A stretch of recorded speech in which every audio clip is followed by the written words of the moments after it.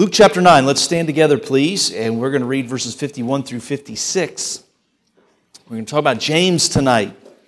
I pray the Lord will help me to communicate the truth of His Word this evening and encourage you and help you. Verse 51, it says, "And it came to pass, when the time was come that He should be received up," meaning Jesus, "He steadfastly set His face to go to Jerusalem. And He sent messengers before His face, and they went and entered into a village of the Samaritans to make ready for Him." So just so you understand the context a little bit, He's heading to Jerusalem. Most Jewish people would not go through Samaria. They would not do it because the Samaritans hated the Jews and the Jews hated them. And so they would take the long way around just to avoid each other. And so Jesus says, no, we're going to go through, because he did that. He cared about all people. And so He sends His disciples ahead to kind of make provisions and to gather hospitality, which would have been their custom. Verse 53, "And they did not receive Him, because His face was those who would go to Jerusalem." So the Samaritans did not like Jesus, and they did not like the fact that He was going to Jerusalem to worship the Lord, because there was a debate about whether He should be worshiped in Jerusalem or Mount Gerizim. Okay? In verse 54, "And when His disciples James and John saw this, they said, 'Lord, wilt Thou that we command fire to come down from heaven and consume them, even as Elias or Elijah did?' But He turned and rebuked them and said, 'Ye know not what manner of spirit ye are of, for the Son of Man is not come to destroy men's lives, but to save them.' And they went to another village." I want to focus, I know we could focus on James and John, but we focused on John last week, and we focused on his growing balance. But I want to preach to you tonight about James. We're calling him the feisty one. And I want to preach about that a little bit tonight. All right, let's pray. Heavenly Father, I do pray that You would help us this evening to learn what You would teach us through this Word. And I pray that You would help us to have a passion, a zeal, a drive in some way similar to what James did. And I pray that You would help us to all temper it the way James learned to temper his. But I do pray that You would give us some passion. And I pray to be born of the Holy Spirit and profitable that way. Well, thank You in Jesus' name. Amen. Thank you. Maybe see, appreciate you standing. I've told this story before, but I'll tell it again. When I was a youth director in Missouri, that was the first church I served at in a small town in south central Missouri. And we had a wonderful youth department. God really blessed us. We began to grow. And it was very, very exciting. I think we got to where we averaged about 75 teenagers in Sunday school on a Sunday morning. It was just an exciting, revivalistic time there. And so we had a lot of youth activities, and our youth department started saving up for a bus. We wanted to buy a bus just for our youth department, because our church was like any normal independent Baptist church of that era. We had a bus ministry, and all of our buses were just, you wouldn't want to take them hardly anywhere. They were standard shift, no power steering, 1960 Fords. They were just, and so we saved up to buy our own bus. And we bought a bus that had an air conditioning unit in it. That's what they really wanted. We wanted an air conditioning bus, and we saved up and we bought one. Now, we made the mistake of buying one from like the Missouri Transit System, and so that air conditioner never really worked anyway, so it was really frustrating. But we were going to paint this bus because it was a Missouri Transit System, so it was like this teal color. It was like this weird-looking color, and so we wanted to paint it. And so I got a bunch of guys in the church and some teenagers together. We started taping that bus, and we started sanding on that bus, and we were working on it. One of the teenagers in my youth department, he said, they all called me Brother Michael. He said, "Brother Michael, I got an idea." He said, "Let's paint this bus. What color are we going to paint it?" I was like, "I don't know what color you want to paint." He said, "I got an idea. We've been talking." Well, anytime a 16-year-old says we've been talking, that's not a good sign, you know. And he said, "Here's what I think we ought to do with this bus. We ought to paint this bus black. Paint it completely black." And he said, "And I want to paint flames on the front of the bus. Like a drag racing car, flames on the front of the bus." And I was like, "Oh, really?" He said, "Yeah, and then we could put down on the side of it, our church name, and then we could put, 'We're on fire for God.'" That's what he said. So I said, "Well, that's not a bad idea." I went to the pastor. I said, "Hey, we want to paint this bus black and put flames on it, put 'We're on fire for God.'" The pastor just looked at me and said, "No." He said, "You do that, man, you're going to drive down the road in that thing. Everybody's going to think we're a charismatic church or something like that." He's just absolutely not. Now, I appreciate that. I thought it was a funny story, and I appreciate that young man who had a zeal for the Lord, and I think zeal is a good and admirable quality to have. The heavenly fire of Christian zeal is really different than the strange fires of false zeal. I want you to think about zeal, and we'll define it in just a second, but I'm really talking about passion or enthusiasm. Think about it, cold-blooded animals take on the temperature of their environment. But warm-blooded animals, they strive to maintain a steady temperature all of the time. And zeal for the Christian, we ought to be like warm-blooded creatures, and in doing so, we regulate this passion that we have for the Lord. We by regulating a burning zeal and passion, we're resisting the lethargy of being cold-hearted, and we're also regulating that temperature so it doesn't turn into the fever of fanaticism either. We have a proper balance. The reason I'm saying all of this is as we look at James and his life, one thing that you can admire about James is his apparent zeal. You know, in the early church, there were 3 leaders with the name James. It was a popular name then, it's a popular name now in many ways, but there was James, the son of Alphaeus. He was an apostle in this group, but he was little known. There was little known about him. In fact, it's going to be a challenge when we try to get to some of those lesser-known names like that, and we'll see how we do as we get to that. But James, the son of Alphaeus. There was also James, the half-brother of Jesus. And if you're not tracking me on that, the reason we call him the half-brother of Jesus is Jesus did not have an earthly father in Joseph, but James had the father Joseph and the same mother Mary, and so James was his half-brother. You would know about James because he is the author of the book in the New Testament. And James is a wonderful, practical book, 5 chapters long. If you haven't gotten familiar with the book of James, you sure should. He was a wonderful leader in the first century. He was really, most believe, the pastor or at least a leader in the church of Jerusalem, and of course influential in that book that the Holy Spirit used him to pen and author. And there's this man that we're looking at tonight, James, the son of Zebedee. He's the older brother of John. You'll see them together all the time, James and John, James and John, James and John, the sons of Zebedee. And here he is again in this text that we read, mentioned with his brother. Now, the focus of our study is really on James instead of John, so we're just going to kind of hone in on him a little bit.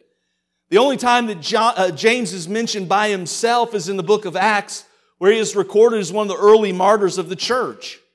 But if you notice anything about his life, one thing that you could say that characterized James, even though we know little about him, is that word passion, or I've used the word zeal. The title of the message tonight is The Feisty One. He was a feisty, go-getter kind of guy.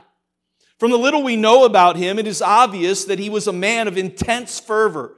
You would have been around him a short period of time and you would have maybe needed a break from him because he was an intense person. In fact, Jesus gave James and his brother John a nickname in Mark chapter 3. Gives the name Boanerges, and the idea there is it's interpreted sons of thunder. And the reason that Jesus called him a son of thunder is because he was a zealous man. He was a thunderous person. He was very passionate and very fervent. In fact, this nickname seems to almost, as he called him a son of thunder, it's almost like he was kind of in a playful way, kind of rebuking him a little bit. You know, kind of like, hey, easy there, Tiger. Kind of like, hey, cool it, Zippy. I mean, it's kind of what he was saying to him when he called them the sons of thunder, and it kind of sounds like maybe he every once in a while would just, they would get fired up, and he'd be like, there go the sons of thunder again. And it was kind of his playful way to kind of rebuke them and kind of bring them down to where they needed to be. But as you study the life of James and what little we know about him, we can kind of see and understand that he moved from this worldly zeal, a man of passion himself, to what we would consider a godly passion.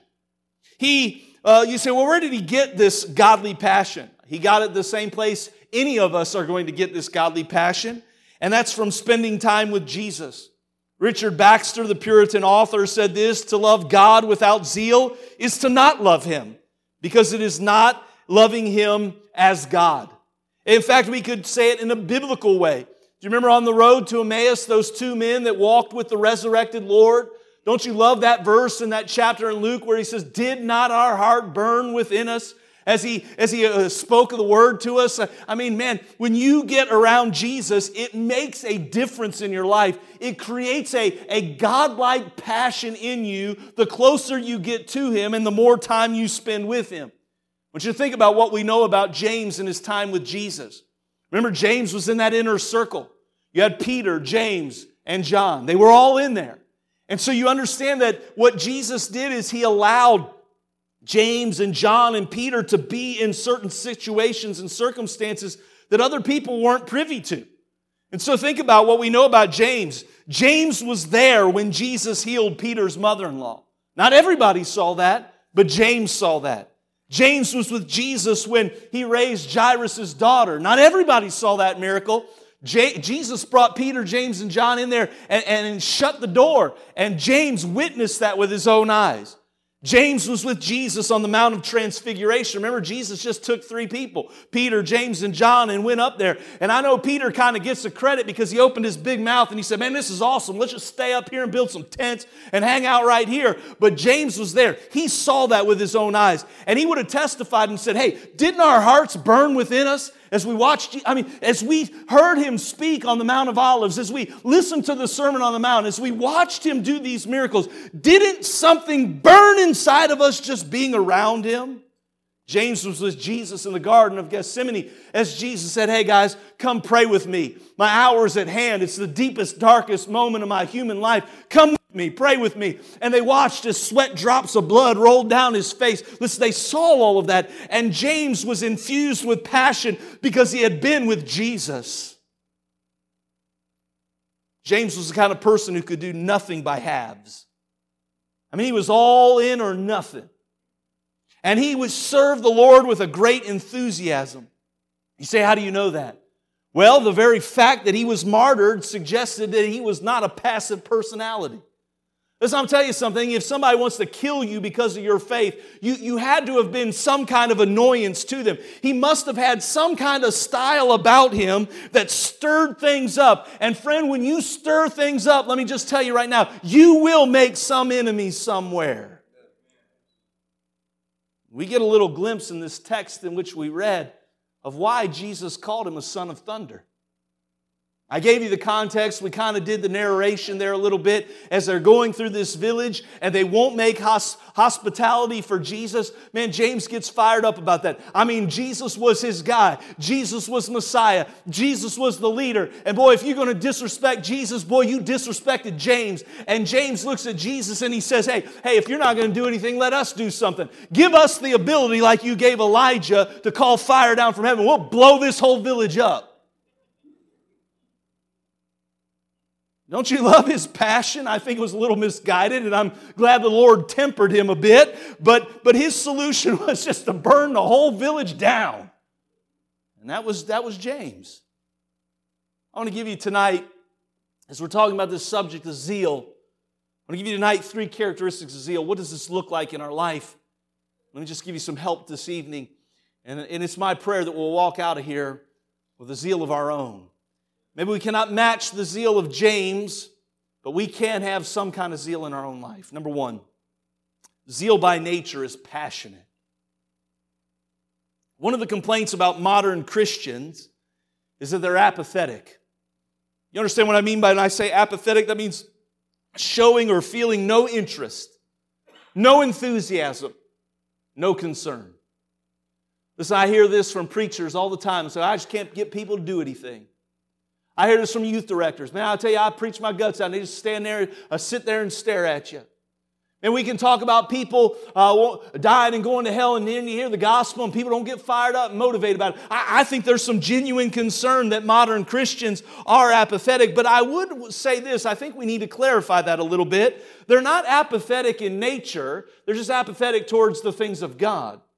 You see, modern Christians are very passionate and they are very enthusiastic. For example, I spend most of my time around Christian people. And let me just newsflash for you. Let me tell you, Christian people are very passionate about their sports. You know, on Sunday when I was preaching in the morning, I'm not saying you were checking out. I thought we had wonderful services on Sunday. But the biggest hubbub over the congregation came when I started talking about football. I don't mean that in a chiding way. I'm just simply saying that's of something that's of interest to you. I doubt very many of us, and I use that word us on purpose, sit in our homes and watch our games and go, Boy, we're yelling at the refs, screaming at the TV. We're jumping up and down. We're high-fiving. Why? We're passionate about our sports. In fact, when I was a pastor in North Carolina, the rivalry there is UNC and Duke. I remember one time UNC was playing Duke in basketball on a Sunday night, and I had a lady member singing in my choir that had earphones in her ear listening to the game while the choir was singing. Don't tell me teenagers are apathetic. Oh no, friend, you want to get them going? Talk about video games. Hey, don't tell me Christians are apathetic. Man, just get them talking about hunting and fishing. Man, I caught one and it was that big right there. Man, I'm telling you, I have a friend that took an entire week of vacation and named it after himself. He called it the Week of Charles. He told his wife, I get 3 weeks vacation. One of them's for me. It's the Week of Charles. I'm doing nothing but hunting. I'll see you later. Now, you can like that or lump it. I'm just saying he had a little bit of passion about what he was doing. We get fired up about our wealth. I've said this for years. You want to make somebody mad, mess with their money, or mess with their kids? Well, we get fired up about our wealth. We get fired up about our kids. Man, I'm telling you, just come down to a basketball game in our Christian school gym sometime and hear people yelling about their, shoot the ball, Junior! You know, I mean, it's unbelievable. We get fired up about achievement. The point is, I'm trying to make this, is everybody is passionate about something. Now, if you come in here and you sit like a bump on a log, and again, I don't think that we need to express our passion for the Lord the same way we express our passion for sports. I mean, I really would rather you not start the wave while I'm preaching. I mean, that's not necessarily something that we need to do, and I don't need this row of guys right here to, paint amen on your bare chest and jump up. I mean, we don't need to express that the same way. I get all of that. But I'm just telling you, if you have no passion, no burning zeal for the Lord, you have an apathy towards God, listen to me tonight, it is the result of being passionate about someone or something else. It's not that you're not passionate, it's that your passion is directed somewhere else. And so I'm telling you tonight, saved people should have a passion for the Lord Jesus Christ. And there ought to be something burning in our breasts tonight that says, I want to be a better Christian than I am. I want to serve God more than I'm serving Him. I want to get stirred up about God in ways that I haven't got stirred up. Maybe some of you need to say, I want to go back and remember the days when I first got saved and it was all new and real and fresh to me. I want that again. And I see that in men like Paul in the Bible who said, oh, that I may know Him in the power of His resurrection and the fellowship of His sufferings.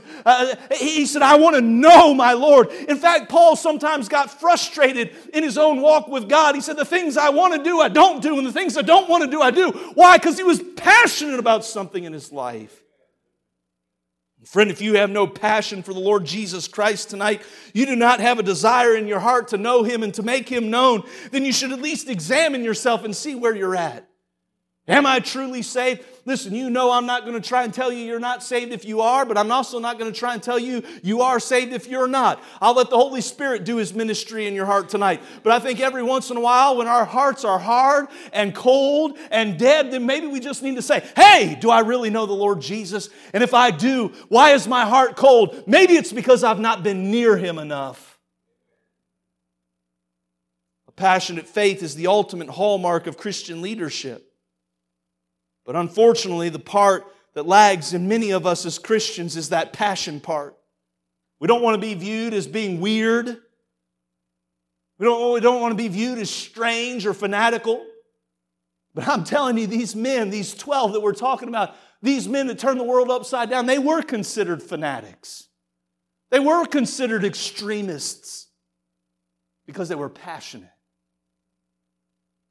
See, if we're not careful, especially leadership, it can make you weary. Sometimes, over time, passion is kind of like paint. It just fades over time. That's why every once in a while we need a new coat put on. We need to make sure that we keep it up. It's really important that we make our passion fresh again. Zeal, by its very nature, is passion. And by the way, that's why I think we need to be in the house of God on a regular basis and then just be stirred up. I love what Peter said about that. I want to stir you up by putting you in remembrance of these things. And I think about passion. May God give me more of it. Sometimes I don't know, people, everybody's got opinions. I heard one guy say, it's like armpits. Everybody's got them. Some of them stink, Some people think you're well, I don't think you ought to raise your voice like that. Maybe it seems silly to some, but that's why maybe the Bible calls it foolishness of preaching. Again, man, I tell you what, if you can't get wound up about it, something's lacking, something's missing, something's not right. And I get it that people demonstrate it in different ways, but oh, may God, by very nature, give us zeal so that we would reflect passion in our life. Let me just say this, number 2. Zeal when misdirected is problematic. Now, I understand, I like that quote, it's easier to restrain a zealot than it is to raise a corpse. I mean, I'd much rather be able to say to a church member, hey, let's just calm that down a little bit, than to try and motivate everybody, because it's a whole lot more difficult than that is. But I want you to notice in our text that Jesus did temper James's zeal. Notice that he corrected 2 things. One, he said that your motive is all wrong. Did you see what he said? You know not what manner of spirit you are of. He's kind of saying to them, you know what, buddy? You got a real tone of arrogance to you right there.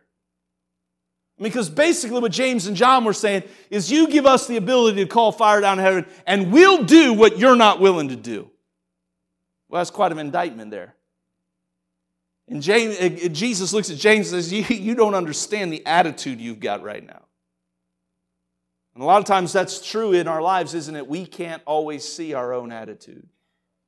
And Jesus kind of corrected their motivation there. You see, their motivation wasn't to be a blessing to these people. Their motivation wasn't to reconcile or correct bad behavior. Their motivation was to punish them, to ruin them. And Jesus said, man, that's a bad spirit right there. Then notice what he said, that your mission is wrong. And I love what he says. He says, for the Son of Man has not come to destroy men's lives, he has come to save them. And this was a message that Jesus repeated over and over again, and it took the disciples a while to get this. And he'll say it again in that famous verse in Luke 19 and verse 10. For the Son of Man has come to seek and to save that which is lost. John's going to pin something similar. He's going to say, for God sent His Son not into the world to condemn the world, but that the world through Him should be saved. And Jesus is teaching them, hey, there's going to be a time where I come, I will judge the world. You can bank on that. I will at some point judge the world, but now is not that time. I've got a different mission. And so you see here that James had a little bit of a misdirected zeal. You see, a lack of passion certainly leads to complacency. And boy, that's a problem. But I want you to also understand that the wrong kind of passion can lead to problems as well. Again, sometimes zeal is less than righteous. Think about it tonight. Apart from knowledge, it can be damning. I mean, isn't that what the Bible says? That people had a zeal without knowledge, and because they had a zeal, what did they have a zeal for? They had a zeal for the law. They had a zeal for their traditions. And as a result, being very passionate about those things, they were misguided in where they placed their faith and their trust, and that was damning to them. So again, the sincerity is not the issue for many of the world's religions. There are a lot of sincere people that believe a lot of false theology and ideas, and they are extremely sincere. In some cases, more sincere than many Christians I know. But it's a damning zeal. Did you know that zeal without knowledge can be damning, but also zeal without wisdom can be very dangerous? Listen, when we first get saved, we ought to have this excitement. I mean, that's one of the hallmarks of seeing somebody get saved. One of the ways you really know somebody's gotten saved is they want to tell everybody they can. I mean, they're so excited. They want to share it with everybody. They're so excited about what's going on, and they want to do something for the Lord. And I'll tell you what's sad is a lot of times Christians who've been saved for decades go, we'll knock that out of you. Just settle down, bub. Don't worry, you'll get used to it after a while. Man, that's a shame when we do that kind of stuff. But the truth of the matter is I remember when I was younger, and man, you think I've got some passion and drive now. Boy, you should have seen me when I was first pastor when I was 27 years old. Boy, I was pulling on the chain all the time.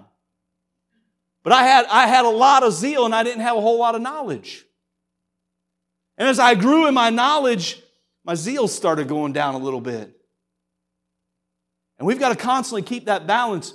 And when you have a lot of wisdom with zeal without wisdom, that can be really dangerous. You know, the other day I was driving through Anderson, came through the intersection of Concord Road and Main Street, and I hope you understand what I'm about to say. I'm not trying to be unkind in any way. There's a fella out there, and he had a sign, and he had a megaphone. He's yelling in that megaphone. And I guess he was trying to preach the gospel. I think that's what he was trying to do anyway. And he's just in there, and you couldn't hear what he was saying. Just yelling in his megaphone. And his sign said something on it. I can't remember the exact words, but it was basically, God hates divorce. Now, listen, I'm not trying to get into a big argument about divorce and a theological discussion about divorce and remarriage and all that. That's not where I'm going tonight. But what I thought to myself is, of all the Bible verses and of all the thoughts that are in 66 books, 1,189 chapters, that's the one you landed on. I'm not sure that's really like helping the cause here. Now, again, I'm trying to be kind.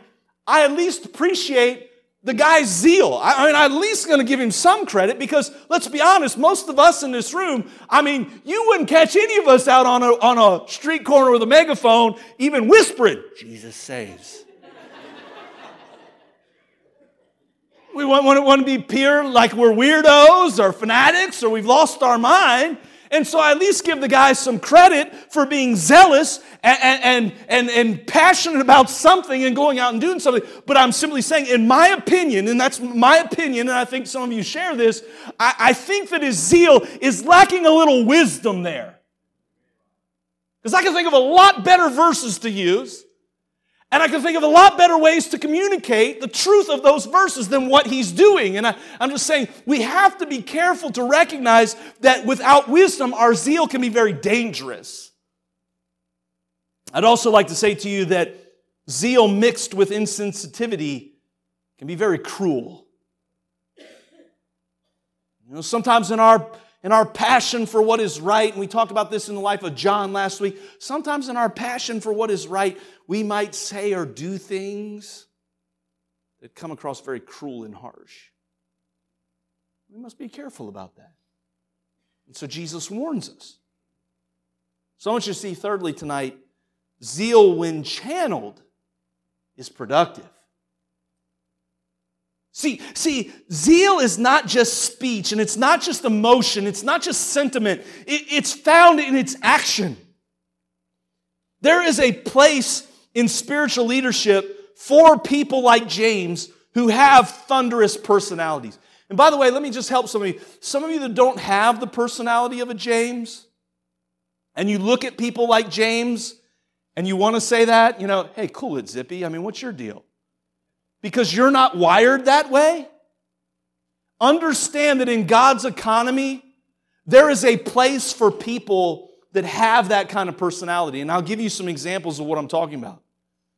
Right here in this text, they said, like Elijah, let us do that. You know what he's talking about there. If you remember, the king went after Elijah and meant to do him harm. That's why he sent an army of 50 men with him. And Elijah's sitting up on a hill in plain sight, mind you. He was not intimidated. And he sat up there and they said, hey, buddy, come down here. The king wants to talk to you. And he said, well, I'll tell you what. I'm God's man, and so fire's going to come out of heaven and burn you all up. And it did. And apparently somebody was watching this and went and turned to the king, and the king said, get 50 men back down there and get this guy. Same thing happens again. Boy, that third company that came up, I can see him walking up like now, like, hey, take it easy. I'm not telling you anything. I'm just doing my job. Would you pretty please come down and come talk to the king? Elijah said, I bet I will. You know, it's just, look, you say, why is he wound so tight? Because some people are wound that way. And let me ask you, church, did God use Elijah or did God not use Elijah? Oh, He used him in a great way. Great way. Man, you could question, and we're not going to get into that tonight. You can do your own study on it. I've got some opinions of my own. But Abishai was one of David's mightiest of the mighties. And I love the spirit of Abishai. If you remember one time, David was coming through town, and a man named Shimei was up there kicking up dust and throwing rocks and cursing David. And Abishai said to David, he said, David, don't let him talk to you like that. And literally he said, let me go up there, and I quote scripture, and take off his head. And if you know anything about Abishai, he would have done it. He killed one of Goliath's brothers for David. He killed 300 men for David. This was a bad dude, man. And he said, you ain't going to talk to my friend and my king like that. I'll take your head off. I wish I was there. You just tell me, David. You tell me. I'll go get him right now. You tell me. Come on now. You tell me. I'll go get him. David said, hey. It's all good. Let him talk. I like Abishai. If those characters aren't good enough for you, how about the Lord Jesus Himself? We get this idea that Jesus was some pacifist, some long, plus-haired hippie walking through town, spreading peace, love, and joy to everybody, playing a ukulele in the tulips. Oh, no, friend. He made a whip. He walked into the temple one day, kicking over tables, kicking them over, cracking that whip, hitting some people. And this is what they said. Man, that reminds me of that Bible verse. The zeal for the house of the Lord has eaten him up and consumed him. They were thinking, what got over him? A passion for the Lord. What I'm trying to tell you tonight is it's zeal that moves people to action. Study your Bible. It's zeal that would cause a man to walk in and face the mightiest politician and commander of his day with nothing but a stick. Say, who are you talking about? Moses. Walked right into the presence of Pharaoh. Let my people go. Says who? Says the Lord Jehovah in this stick.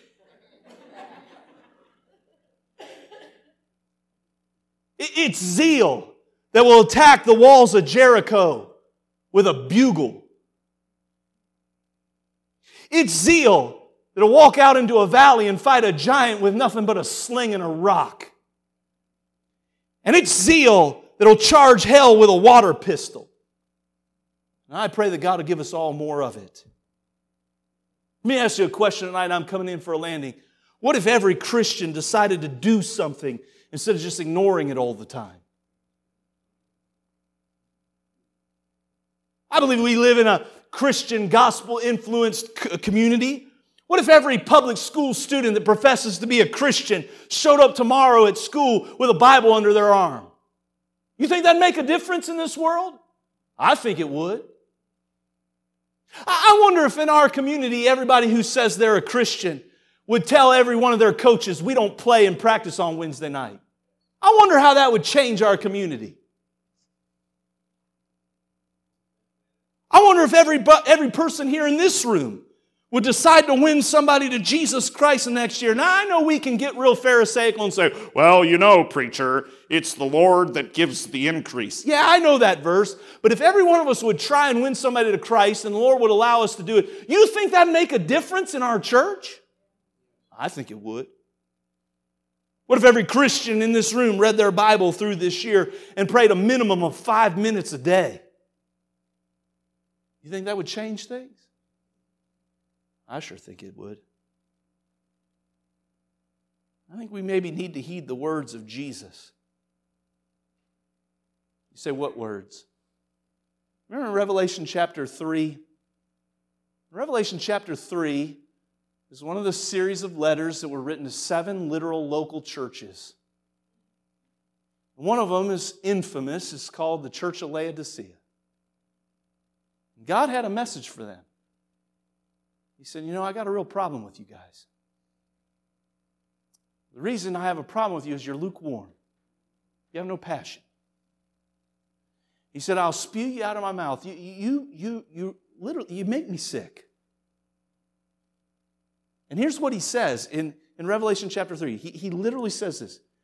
He says, be zealous, therefore, and repent.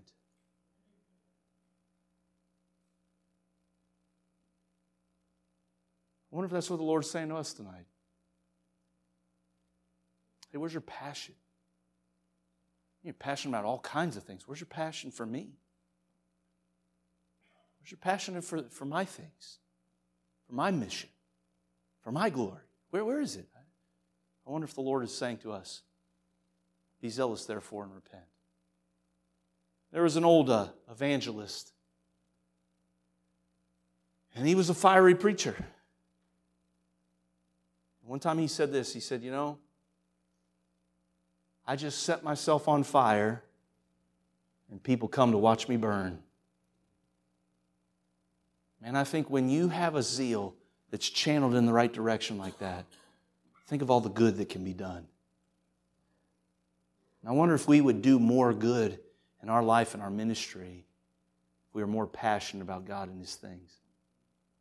Let me ask you a few questions tonight. Question number 1 is this. What is it that you are passionate about? Sports, your kids, food. What is it you're passionate about? I hope you're passionate about God. If I were to ask you on a scale of 1 to 10, 1 being weak, 10 being the best, how's your passion for the Lord Jesus? I bet most people in here would say, I'm probably about a 6. You know what a 5 or a 6 is? That's lukewarm. How passionate are we? Number 2, how are you learning to temper your zeal with wisdom? Hey, let's be fair. For James, it was a growing process.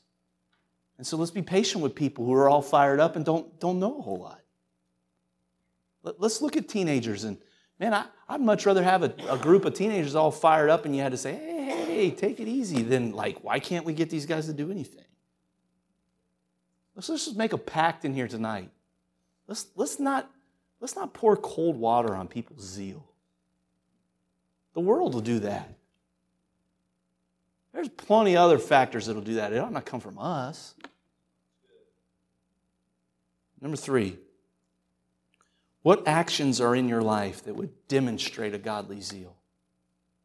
What actions are in your life that say, hey man, my passion is the Lord? Boy, you want to get me fired up? Just start talking about the Bible. Start talking about Jesus. Start talking about the gospel. Man, that get me fired up. And so does our life demonstrate that?